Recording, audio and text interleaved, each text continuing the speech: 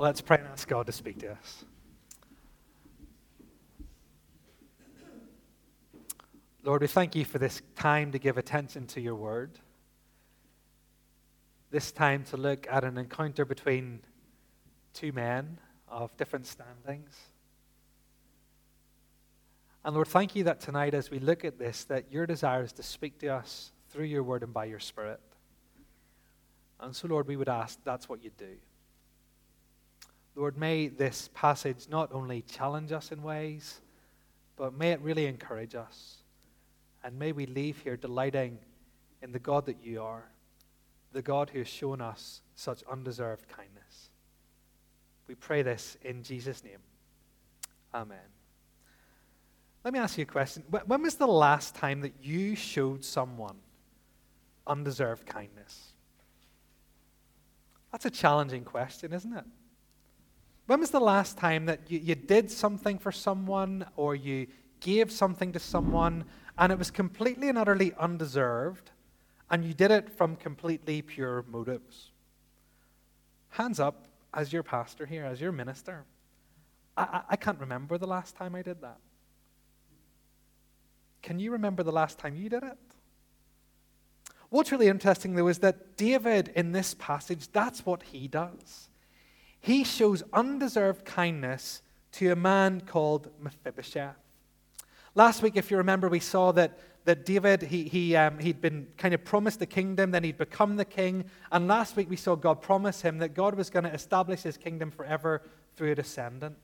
And we found out last week that Jesus was that ultimate descendant who would rule forever.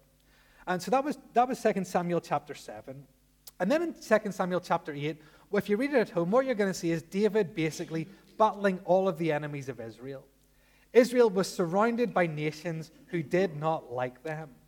It was surrounded by nations who wanted their land, who wanted to take over. That's just the way it was in the ancient world. And if you read through chapter 8, what you see there is that David at the helm, David as the commander of the army, they basically fought all of their enemies and they defeated everyone. They defeated the Philistines. They defeated everyone around them. And at the end of chapter 8, what you find is that for the first time in the history of God's people going into the land, there is peace. No one's attacking them. No one's fighting them. And they've got a relatively good king in place, King David. And we know he's a relatively good king because if you have a look at the last verse of chapter 8, verse 15, what you'll see there is it says that David ruled and there was justice and equity to all. Finally, peace. If you've been here since, September last year, you'll have seen the journey we've been on for them to get into the land. And then you'll have seen the journey of them taking the land. And then you'll have seen the time of the judges where there was chaos in the land. And then you'll have seen King Saul, who was a disaster of a king. But finally, under King David, there is peace in the land. And what I find really interesting is that once this peace comes, David decides to do something really inspirational. He decides to show undeserved kindness to a man called Mephibosheth.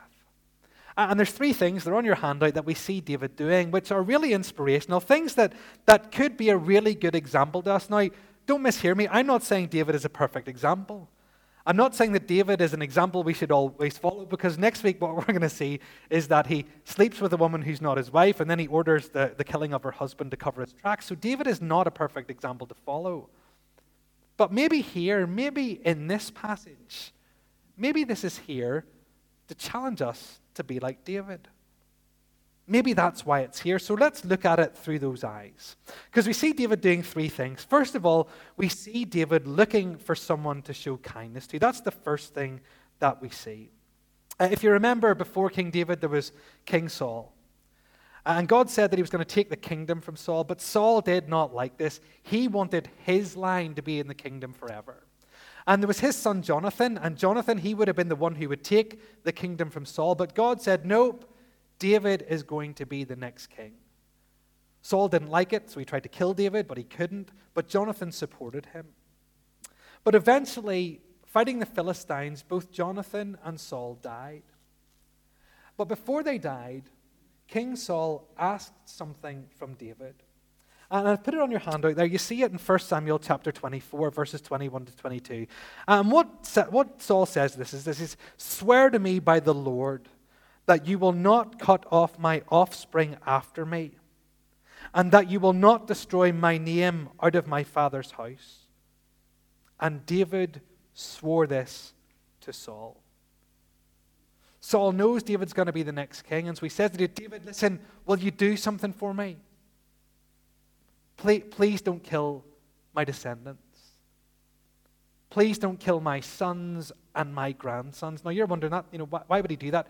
David would have done that because that's what kings did who took over who weren't in the family line. They killed the family of the previous king so that there'd never be a rebellion or an uprising. And so Saul, he pleads with David and he says, David, I know you're going to be the next king, but please don't kill my sons and my grandsons and my family. Don't blot out my name from the earth. And David swore to Saul that he wouldn't. So do you see what he's promised there? All that he simply promised Saul is that he's not going to kill his family. That's the only promise that is made. And David is true to his promise. He doesn't kill the sons of Saul. He doesn't kill the grandsons of Saul. He just gets on with life and does what God has called him to do. But finally there is peace. And whenever there's peace, then he does something beyond what he promised. Because once there's peace, he actually decides that he's going to show more kindness to Saul's descendants than they deserved. And you see that in verse 1. Have a look at verse 1 of chapter 9. David said, is there still anyone left in the house of Saul? Now, if we didn't see the second half of that verse, you'd be reading that going, oh no, he's about to kill them all. He's got peace now and he's going to kill all the household of Saul so they don't rise up in this peaceful time and take over. But that isn't what David says. Look at the second half. Is there anyone still left in the house of Saul that I may show kindness for Jonathan's sake? There's peace in the land. And David starts thinking about Jonathan, his friend, and Saul, his enemy.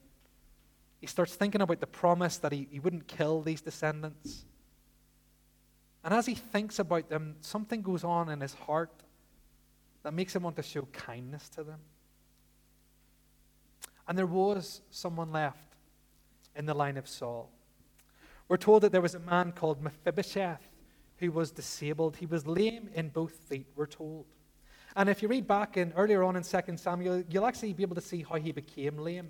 In 2 Samuel chapter 4, news came that Jonathan had been killed and that Saul had been killed by the Philistines. And the nurse who was nursing Jonathan, or was nursing Mephibosheth, thought, I got to get him out of here or they're going to kill him too.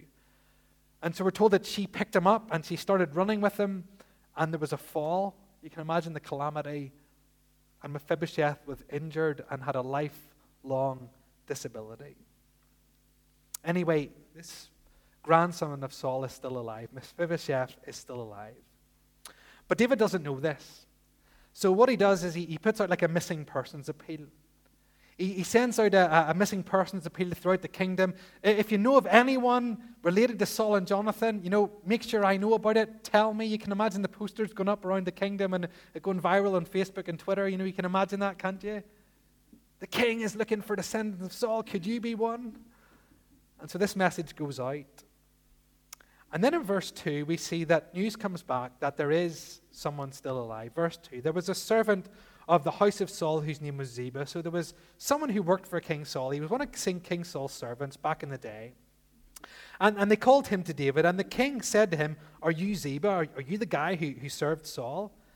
And he said, I am your servant. He's siding with David here. Yes, David, I was Saul's servant, but I respect you as the king now. I'm your servant. I think Ziba's worried that David's about to take him out. But he says, I'm your servant. Then verse 3, and the king said, is there not still someone of the house of Saul that I may show the kindness of God to him? Hey Ziba, is there anyone left? Do you know of anyone from the family of Saul? Because I want to show kindness to them.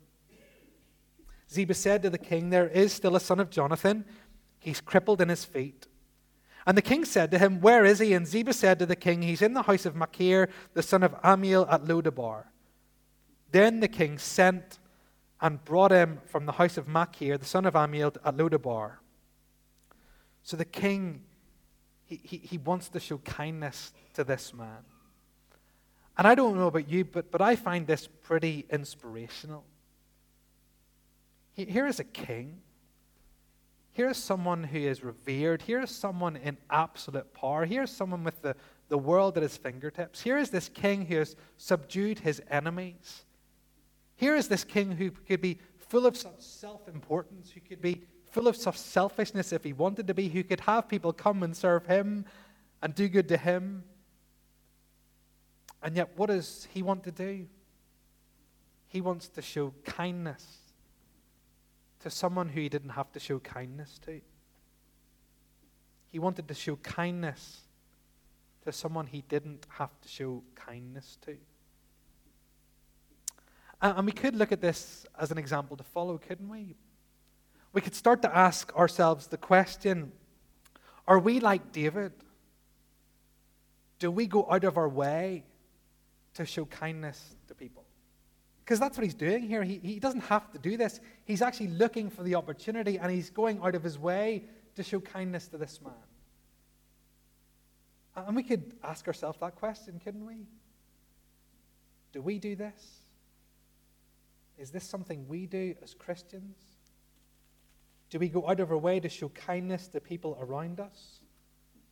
Do we go out of our way to show kindness to people around us even though we don't have to? We could ask ourselves that question, couldn't we? And then what we could do is we could look at the New Testament, and we could also kind of challenge ourselves from that. We could read passages like Galatians 6, which says, "So then, as we have opportunity, let us do good to everyone, especially to those who are in the household of faith." Be like David, the New Testament says, do good to other people. We could look at Titus 2, verse 14, where Paul says that Jesus saved us to be people who are zealous for good works. You know, we've been saved to do good to other people. Be like David, look for opportunities. And we should, shouldn't we? I mean, we should do that. I wonder, is that the message of this passage? I wonder, is it that we should leave here and start to think how we could do good to others? I think we could read it that way. Maybe we could go home tonight and think, how could I do good to the people who I live with, my flatmates or my family? We could go into work tomorrow morning with a new mindset. Okay, I'm going to go into work tomorrow and I'm going to look for opportunities to do good to people. We could look at the church and the people who may be struggling and going through hardships, and we could start to look around our church family and think, you know what, I'm going to start to try to do good to people in church.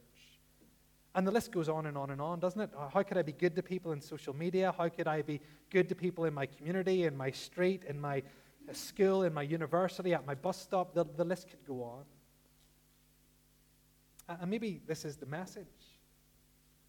Maybe it is. Maybe the message of this passage is that we should start to look for people to do good to. Maybe that's the first point. Maybe that's the first thing that God wants to say to us tonight. And then we go back to our passage, because what I love about David here is that he doesn't just kind of show kindness, kind of just to kind of people out there. I don't know how to put this. What I love about David, I'll put it this way, he shows kindness to Mephibosheth face to face. It's not an abstract kindness. He gets him to come to him, and he shows him kindness face to face. And again, we see that in verse 6. And Mephibosheth, the son of Jonathan, the son of Saul, came to David. So he brings him to the palace, and he's brought before David face to face. And this man, he falls on his face, and he paid homage. And David said, Mephibosheth. And he answered, Behold, I'm your servant. And David said to him, Do not fear, for I will show you kindness for the sake of your father Jonathan. And I will restore to you all the land of Saul your father, and you shall eat at my table always. And he paid homage and said, What is your servant that you should show such regard for a dead dog such as I? I love this. David decides that he's going to be kind to Mephibosheth, and he brings him to the palace, and he meets him face to face, and he shows him kindness in person. He didn't have to do this, did he? He could have just kind of sent some messengers, couldn't he? You know, the king had his own postal service if he wanted. You can imagine him giving him an edict. Okay, go to Mephibosheth's house and read this letter to him. The king today has declared he's going to show kindness to you. He's going to restore Saul's land to you, and you're going to be able to eat at his table. The kindness could have been from a distance. The kindness could have been shown from a distance, but it wasn't. The kindness to Mephibosheth was shown face to face. And maybe this is the challenge, is it?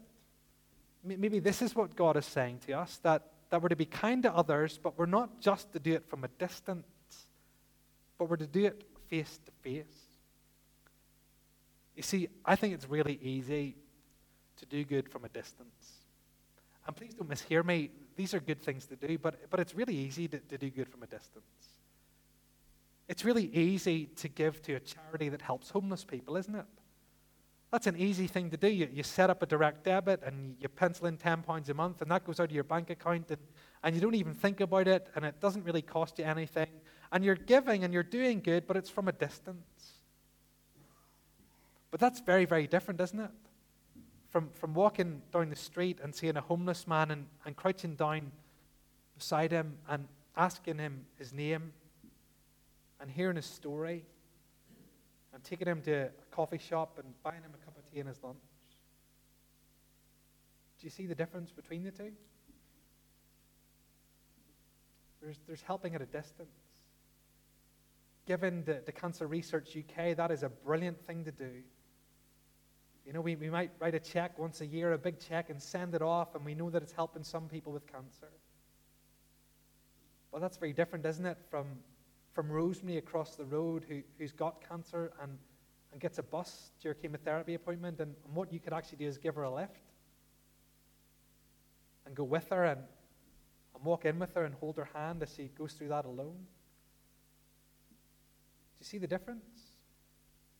Doing good is from a distance is really, really good. But here David, he gets his hands dirty. He gets face to face with the one he's helping. And maybe the message is this. Maybe it's the message of that if we're going to do good to people, we need to really do it face to face, and we need to get our hands a bit more dirty. And again, that's a challenging message, and maybe that's something that God wants to say to us tonight through it. And then we see the last thing that Mephibosheth, or that David does, and again, this is beautiful. I just think this is lovely.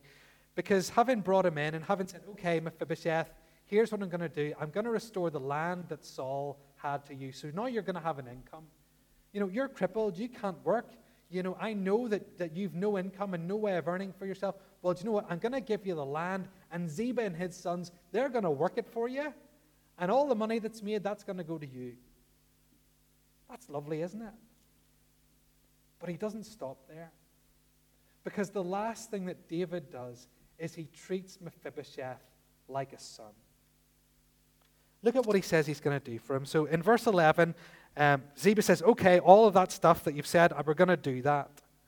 But then look what it says there. So Mephibosheth ate at David's table, look in verse 11, like one of the king's sons.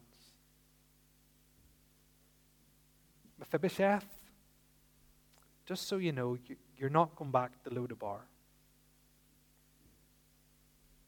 You're not going home there. You're staying here in the palace with me. And I'll see you at breakfast. And I'll see you at lunch. And I'll see you at dinner. Because you're going to eat your meals with me. From now on, Mephibosheth, you're going to eat your meals with me and my sons. Mephibosheth, do you see what I'm saying here? I'm going to treat you like a son. I'm going to treat you like one of my own. I'm going to be like a father to you. I'm going to love you. It's amazing, isn't it? He makes Mephibosheth like a son, and he treats him like a son. He treats him so, so well. And again, there's maybe application. Maybe it's something that God sent us, that we should, in the church, treat each other like family. We're brothers and sisters in Christ, and do we really treat each other like family? Maybe that's the challenge. Or maybe it's going to challenge us to think about adoption or fostering. That could be another challenge. Maybe this whole passage is there to say that you and I are to be like David. Maybe it's here tonight to challenge us that we're to be people who do good to others, out of pure hearts, and who are kind to others for no reason, and are to be good, kind-hearted people.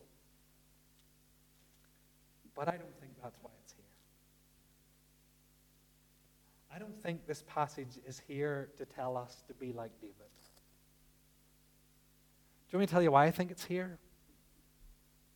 I think it's here to remind us that we are Mephibosheth. We are Mephibosheth. And who is David to us? It's the Lord Jesus. We come to Jesus with nothing to bring. Nothing but our fallen state. Nothing but the sin in our hands and in our hearts. We come to him with nothing. And what does he do? He shows us undeserved kindness. He forgives us of all of our sin. And he adopts us into the family of God. And he makes us children of God.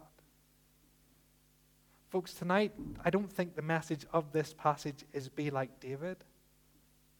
I think the message is remember that you're Mephibosheth. Remember that you're Mephibosheth, and remember tonight what God has done for you in Christ. I'm a little bit disappointed with this passage in that it doesn't tell us how Mephibosheth felt. Apart from he kneels down in homage. But I can just imagine, can you just imagine for a second how he felt? I imagine he felt completely and utterly blown away. I imagine when he was brought to David, he thought, oh no, I am in for it now. My time is up. He's going to come down on me and end me here because of my relation to Saul. And then there's the relief of not being, I guess, wiped out. And then he hears the kind of gift that he's going to get. Yeah, and you're going to have an income. And I can imagine going, oh my goodness, I'm going to have an income? I've never had an income. I'm going to have my own income. Ah! And then the last bit, but now you're actually going to live in the palace. And I'm going to treat you like a son, and you're going to dine with me forever. And I just imagine his kind of brains exploding with overwhelming joy and delight and amazement. What about your brains? Are they exploding? Because you are Mephibosheth. You have an inheritance. Everything you need will be provided. You'll dine with the King forever. He's brought you into his family. And he'll never drive you away. And he's chosen to love you because he's chosen to love you because he's chosen to love you. It's not because of anything good in you. It's not because of anything you've done. It's simply because he is a God who loves to show undeserved kindness to undeserving people. Tonight, what I want you to do is leave here with Ephesians chapter 2 ringing in your ears. You have received a gift, an undeserved gift. And I'd love you to leave rejoicing that you're Mephibosheth and that you've a God who loves you so much, he sent Christ to save you. Sometimes as Christians, I think we find it hard to kind of work up a reason to worship. We know we should worship. We know we should praise.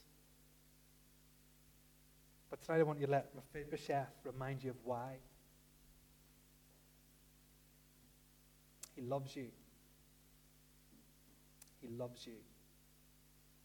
He loves you. And he loves you because he's chosen to. Let's pray, and then we'll sing.